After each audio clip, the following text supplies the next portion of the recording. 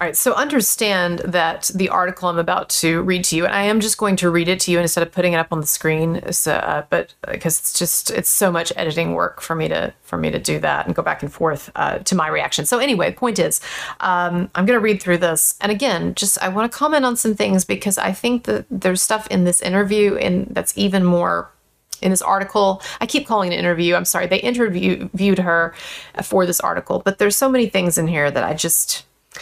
Again, I don't know. So it says, as a teenager in the late 90s, Esme Bianco was a huge Marilyn Manson fan. And then it goes on to describe, I'm not going to read it for you, this part, but it goes on to describe how she was this huge Marilyn Manson fan when she was a teenager. It says 7 years later, when Bianco got the chance to meet Manson in person, she was thrilled. But she says the encounter led to years of psychological torment and violence that derailed her acting career and left her with physical scars and PTSD. Now, the mention here of derailing the acting career, that's going to come up again in a moment, and have a little bit of a problem with this too. We'll see. She says he went from being a massive role model who really helped her through some incredibly dark and difficult times as a teenager to a, quote, monster who almost destroyed me and almost destroyed so many women. And then it goes on, the article goes on to describe sort of the basic background of this and Evan Rachel Wood's accusations and so on and so forth. All right. It's really surreal, she says over Zoom from her Los Angeles living room. The 38-year-old redhead takes off her glasses and wipes away a tear. Talking about Manson sends her body into flight mode. But more recently, it also fills her with what she calls a dragon-like strength. Dragon-like. Now, what is this a reference to? Game of Thrones. I mean, do you see how obvious, and again, I'm faulting the media for this as well, but do you see how obvious this is? They're trying to tie it in with the Game of Thrones stuff again. I mean, this is not real news. This is sensationalized news as entertainment, which, we know is a thing. It's everywhere. Anyway, she says it fills her with what she calls a dragon-like strength. Quote, I have this hot energy and power in my chest. I just want to open my mouth and be like, ah, and rain fire down, she tells me, sticking out her tongue and waving both hands. All right, so I don't know. I know that a number of people would say, well, good for her. She's a domestic abuse survivor. So whatever way she wants to express the strength that she feels now, great.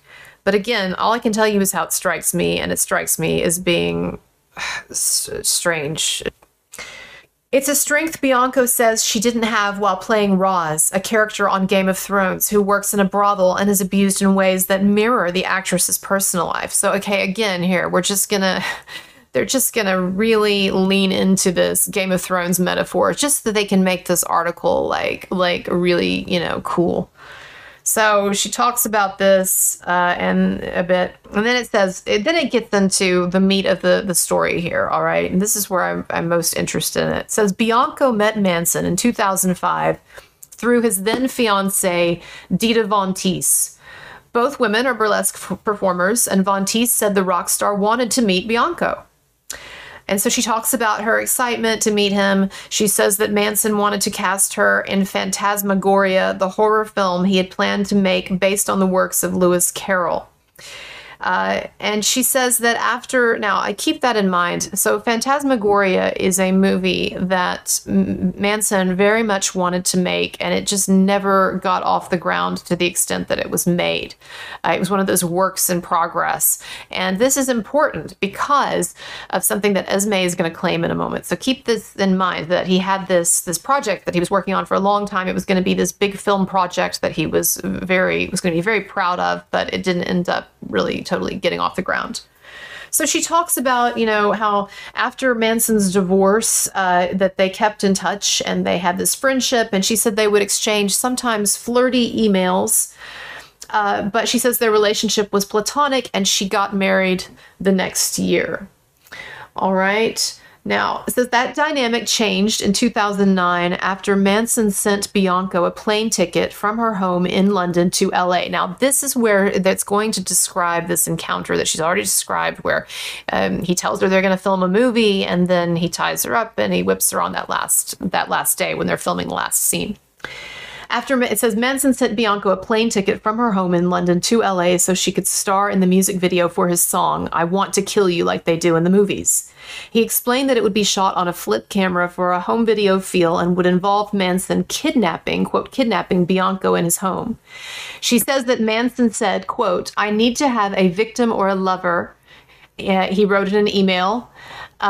He said, quote, you are going to have to pretend to like being manhandled by me. Sorry. Now, look, maybe he didn't. And again, we don't know what he said. I have a feeling he prepared her better than this. That's just my own personal belief. But he says here, look, basically, we're going to do a video in which you are going to be the victim, and sorry, you're going to have me manhandle you. To me, what that would indicate, especially given that it's Marilyn Manson, is that, okay, there's probably going to be something scary or physically uncomfortable or problematic about this. And I would think, you know, that they would have had more of a conversation about it. But you know what? Maybe not. So she says, once she arrived, she says, the line between art and reality immediately blurred. Bianco, who was 26 at the time, okay, 26, this is what I was talking about, all right? So when this first bad thing happened to her, she was not a teenager. Those of you who've been saying that there were some people who said that he only does this kind of shady stuff with younger people that he can manipulate. Well, this was not a younger woman. I'm sorry, by any definition, even the way in which, you know, the younger generations now are developmentally stunted. I'm sorry, but the 26 is a grown woman and certainly should be expected to have some sense of agency, okay, in this. And so anyway, it says she was 26 at the time. She spent the next 3 days in lingerie. Oh, the horror, lingerie. She says, next 3 days in lingerie, barely eating or sleeping, with Manson serving up cocaine rather than food. Okay, you know, I like the way that they mention barely eating and sleeping as if, you know, to make us imagine that he's starving her and that the sleep deprivation that some of the victims like to have brought up, that's occurring. But wait a minute, then they give us this detail at the end of the sentence that he'd been serving up cocaine all weekend. Well, you know what? Some people would consider that to be a good host. Hey, come to my house and I will give you unlimited amounts of cocaine. You know, again, it may not be everyone's cup of tea. I'm not saying that it's my cup of tea either. I just wouldn't turn it down. But no, seriously, you know, come on. They were up. Can you read between the lines on what may have been going on here? Is that he brings her over for them to shoot this artistic video, and he likes cocaine, and so they stay up all weekend doing cocaine. So yes, she wasn't eating much, and yes, she wasn't sleeping much. All right. I'm still, you know, we haven't gotten to, I know, the bad part yet, but I'm just wanting you to be aware of how, and you know this, right? I mean, everything you read in the media, you know, left, right, center, and apolitical, whatever, like it's always got a slant. And the problem is when people don't realize that, and they don't read critically. All right, so it says Manson serving up cocaine rather than food.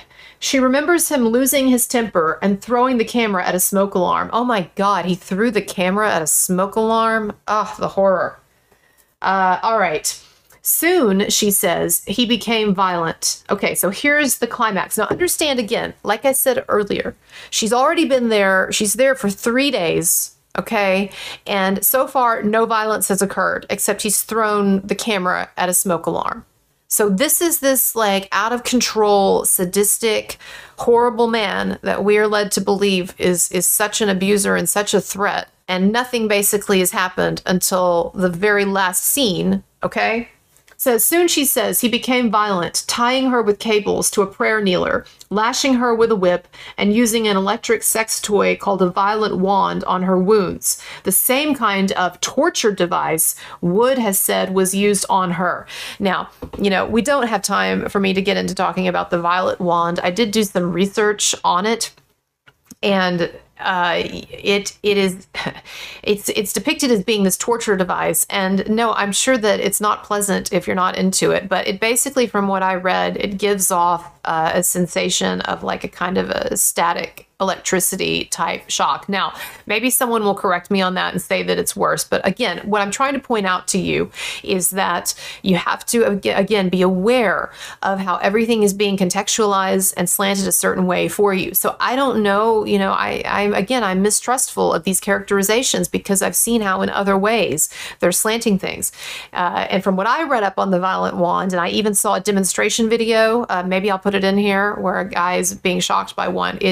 It doesn't look like something that is just this awful torture device. And again, she wasn't saying no, and she's here for this extreme video, and you know, I mean, she doesn't claim that she says no. So again, I don't know. I mean, okay. So anyway, she says Bianco was terrified, but tried to calm down by telling herself, "It's just Manson being theatrical. We're going to make great art." Again, no mention of saying no or voicing any kind of... She doesn't even indicate that she told him she was in pain. While waiting for her flight back home, Bianco sobbed. At the time, she felt sad to leave Manson and considered her wounds to be proof of their bond. Now, notice this. This is interesting. This is kind of a strange tell, actually. It says that she was sobbing. And of course, what do you think at first? You think that she's sobbing because she's just been through this traumatic experience.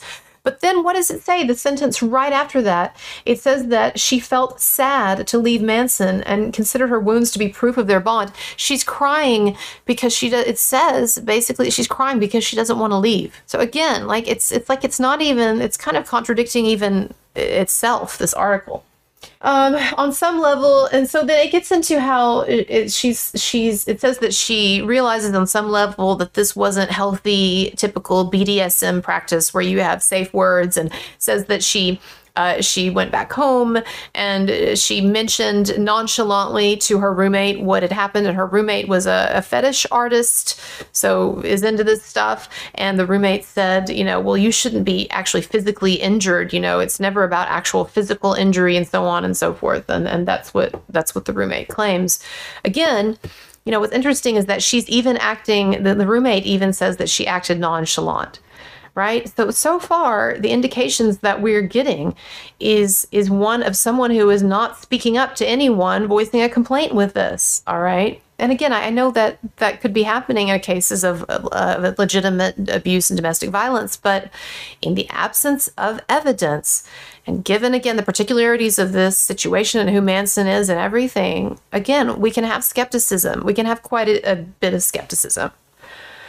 All right, so it talks about, it says that Manson never sent her footage from that trip, and she says he made constant excuses for not yet releasing the video, and he never released the video. Now, this is depicted here as being something sinister, and what they're trying to say here is that he never had any intention of this actually being a legitimate movie or a legitimate project. And he merely used it as a pretext to get this woman here so that he could get his sadistic kicks out of whipping her and, you know, keeping her up with cocaine all weekend. And so they would have us believe that, yes. But then remember what I told you about the Phantasmagoria movie, that there was this major movie that Manson was preparing for and excited about, and was prepping and I think even shot footage for, and it just never finally got off the ground. So this is not unusual for Manson or for other artists to have various projects in the works, either mainstream projects or kind of their own offbeat, you know, even personal stuff. But anyway, it is not unusual for them to have projects that don't pan out. And we know this because it already happened with Manson. It happened with ended up happening with Phantasmagoria. And so you know, it's entirely possible to me that he really did consider himself shooting a music video or the makings of a music video, and it was a legitimate art project, especially again since they didn't have sex, okay, and since they only got violent at the very end in the sort of climactic scene that he had warned her to some degree, it sounds like, about.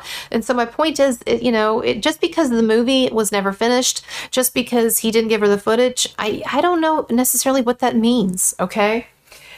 All right, then it says that after all of this, they began a long-distance affair. Now, look, I'm not going to shame somebody who is married to someone and is cheating on them, because there are circumstances where I think that is understandable. And honestly, whether you're cheating on someone or not doesn't mean that you deserve to be abused. It doesn't at all, right? However, they just, this article just sort of quickly passes over these things. I guess what I'm trying to say to you is, it's not like this woman did not have other avenues of support in her life. I just don't see it. And so they began a long distance affair. He would visit her on his trips to London and arrange for her to travel and stay at hotels in LA. So in March, now this is the part where she says she's trafficked. This is what she contends is her trafficking. In March 2011, 2 years after the music video shoot, Manson asked Bianco to move in with him and promised to help her get a visa while she figured out her acting career.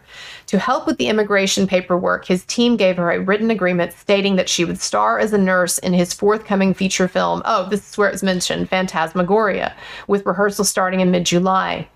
At that point, she remembers, her eyelashes were falling out from stress, and she was having daily panic attacks, all of which she chalked up to being apart from Manson, the man she thought she was in love with. Now, again, I thought that they were going to say that her eyelashes and stuff were falling out because she was in this, she had this abusive experience and was in this, sucked into this cycle. But it says, no, it's actually because she missed being away from him. Okay. She'd also recently filmed the first Game of Thrones season and was keen to land bigger Hollywood roles. She would end up being in 3 seasons of Game of Thrones. There was nothing left to lose, so she thought, why not jump off the cliff and hope that something catches me? Within roughly a week, Bianco had left her husband and moved from London to Manson's West Hollywood apartment. And so, as she describes it, I'm not going to finish this because don't have all the time in the world, and I do want to move on to some other stuff. But this is what she says was her trafficking, being trafficked. He says, come to LA. I'll help you out with your visa, which it sounds like he did. Okay. And then instead of being financially destitute, she ends up landing what would be the biggest role of her career. I mean, this is not some woman who was this poor, infantilized, extremely vulnerable, no sense of agency, no other support system in her life. Nothing. No.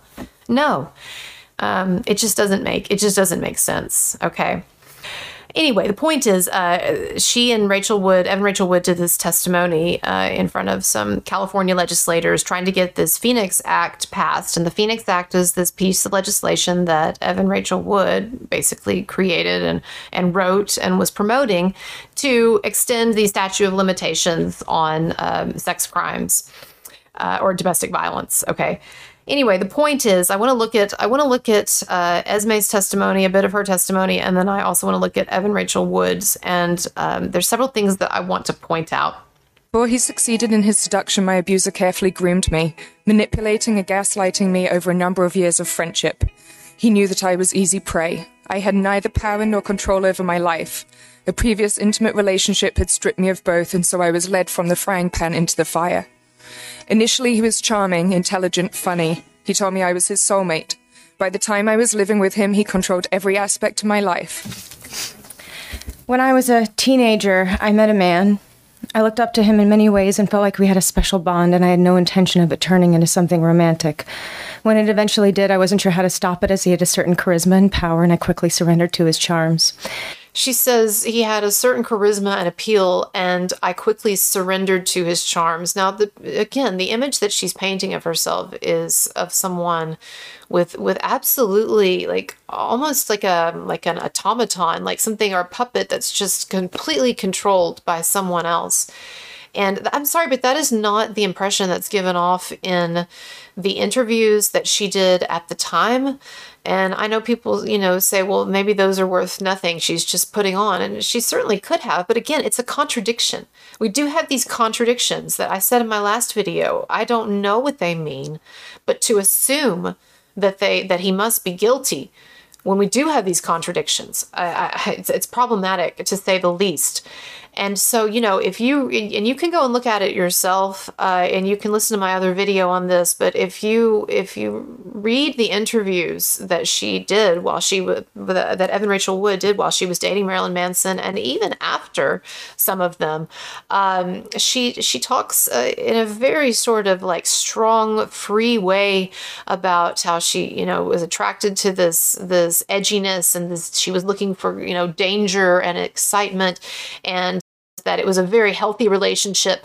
She said this in interviews, that people would be surprised at how healthy their relationship was, and that he was supportive, and that she became a musician partly because of him and through his support, and that he also ensured that when she did that music video with him, the heart-shaped glasses, this is music video that they did when they started dating, and that it said in this article, she said that he ensured that she would be paid more than any actress had been paid up to that point to be in a music video. That was very important to him. I mean, it's just, I know that relationships can be complex, they can be multifaceted, and you can project one thing or experience one thing and then also be terrorized, especially when there's drugs and alcohol or whatever involved. And again, it's very possible, but the waters are very muddy on this in terms of their contradictions all over the place with everybody, including Marilyn Manson, right? And, you know, someone brought up his autobiography, so I want to address that here. Comment after comment saying that, look, how do you even doubt that he did these things when all you have to do is read his autobiography, Manson's autobiography, and see all of the sick things that he did? Well, here's the thing about the autobiography is that it's probably fiction, and the juiciest parts are probably fictionalized. And I realize that that is a convenient thing for me to assert if I'm arguing that we should give his innocence the benefit of the doubt. It fits in with my argument to say that. And you know, why am I taking Evan Rachel Wood's interviews seriously if I'm not taking Manson's autobiography seriously? I don't know which to take seriously and which not to. I guess that's what I'm saying. But there are really strong indications that his autobiography is fictionalized. You know, I don't trust Trent Reznor really as far as I could throw him, because he seems like a sleazebag to me. So I don't know why so many people are touting him and his opinion of Manson. But anyway, that's just I don't know. I could be Trent Reznor fans. You can come after me on that and tell me I'm wrong. I don't know. That's just always been my impression of the guy, was that he was a douchebag, but maybe he's not. I still like the music. But where was I going with that? Other than him being a douchebag. So anyway, he said that it was fictionalized, that the things that were written about him, particularly the thing about sexually assaulting someone, was fiction. And you might say, well, yeah, he's going to say that. But I did research on this. Like, I looked up like reviews of the book when it came out and what people were saying about it, and how there were all of these people who were in the book, and not necessarily just depicted negatively, but all of these people who were like, yeah, that couldn't have happened then because he wasn't even there, or, you know, like these big errors in the book. And here's the thing you have to understand too, is that his autobiography was ghostwritten. And look, whenever a book says, I have some experience, let me just say I have some experience in this industry. And whenever a book is ghostwritten, it's basically like, I hate to say it, but it's basically like saying like written by, with like maybe, you know, with some stories. This is what happens, is that the subject will tell some stories, but the ghostwriter will really often embellish it a lot, especially if it's someone sensational like a rock star, right? Like, this is not the memoirs of the president or something, you know, former president or something. So here's the thing. It was done, the ghostwriter was Neil Strauss. And I don't know if you've ever heard of Neil Strauss's book, The Game, but anyway, if you have, you'll understand it's very much written the same way, with these really outlandish, crazy stories, probably most of which didn't happen. Anyway, my point, and I'm going to speak more softly because I'm keeping someone up, I think, next to me. So I'm sorry if you have to adjust the volume, but I will be speaking more softly here. Maybe you'll like it better, actually. The person who told me they didn't like my vocal fry. I really do try. I'm kind of like AH in that I do try to lower my voice because actually I do speak in a high-pitched voice. But anyway, enough of that bullshit. Back to what we're talking about here. So Neil Strauss, so he wrote The Game and has all these outlandish stories about his time as a player, so to speak, in the sex and dating world. And so he was interviewing Manson after Manson had finally, hit it big in the music industry. Strauss worked for Rolling Stone, and he interviewed Manson. And it was through this interview and the two of them striking up a friendship that they decided that they would write this book. And Manson has said in interviews that his intention was to basically try to create a character much like David Bowie created a character. Let's look at this clip from a Larry King interview from, I don't know, a year or so ago. Tell me tell me the shtick. How did you become Marilyn Manson? Well, we might have this in common. I was moved to Florida with my father, and my first job that I could get, I conned my way into becoming a music journalist in Florida. So I interviewed a lot of people. Where, in Miami? Yeah, in Miami. It was a magazine called 25th Parallel. And by the time I was 19, I was a senior editor, and I was also most of the other writers. So the very first interview with Marilyn Manson was conducted by Brian Warner. So you interviewed yourself? Yeah, and I didn't have any songs yet. So I sort of set that deadline. How did you come up with the Marilyn Manson thing? Well, it was the obvious watching, at the time, all the Phil Donahues and Jerry Springer, before Jerry Springer. But, the fact that I was born in 1969, and that was the year that the Beatles, and Charles Manson and Marilyn Monroe. I just remember as a kid, Marilyn Monroe, fake name, Charles Manson, fake name. You put the two together, it's like abracadabra, and it really describes American culture altogether. Marilyn Manson, you've got light and dark. But you take the name of a notorious villain. Well, she wasn't a villain. No, he. Good line, Marilyn. Now, how did the makeup come about? Why the lipstick? Why glass where I can see myself talking to you? Well, the lipstick's good, though, because then if you come home with lipstick on your collar, if you wear a white-collar job, man, then you don't have to, Good thinking. See, it's always got to keep the... But, I mean, why did you go this route? Being a fan of Bowie, Prince, Alice Cooper, of course, and even Madonna. I don't know. I think it's probably, I wrote a book before I was famous, really, an autobiography, and that sort of turned me into being more popular by making the book. It was sort of what Bowie did with Ziggy Stardust. He came to America and said that he was something bigger than he was. So again, do we take the autobiography at face value? I think that given the fact that not only that this is what Manson has said about it, but also the nature of the ghostwriter. And I have read some of the autobiography. I didn't have time to read the whole thing, but I've read some of the autobiography, and I've also read some of The Game, and it just sounds like the same kind of stuff, honestly. Obviously more disturbing in the Manson book. And then, of course, we have all of these people who claim, who should know because they're discussed in the book, or things that they knew happened, that they were around to see, were discussed in the book, and they've said that it's fiction. So we don't know for sure. And I'm not totally dismissing the autobiography either. I'm just saying, again, that the waters are muddy in this whole affair, and I have to say, actually, if I'm going to talk about how the women need to be taking responsibility for their actions and their part in things, I think, of course, it is a valid thing to recognize that, that in some ways, what Marilyn Manson is experiencing, even if it is unjust, if it turns out to be unjust, what he is experiencing, it is kind of a side effect of the kind of status that he has pursued of being the ultimate envelope pusher, the ultimate freak, the ultimate crazy, the satanic, disturbing, whatever, put in whatever words you want. And he has certainly lived his life in a way that has shown great disregard for the rules and the mores that most of us mere mortals have to abide by. And that's why so many people look up to him too, right? Because he's that kind of Nietzschean symbol. But my point being is that, look, there are realities in this world. There's cause and effect, and I don't like it often any more than anyone else does.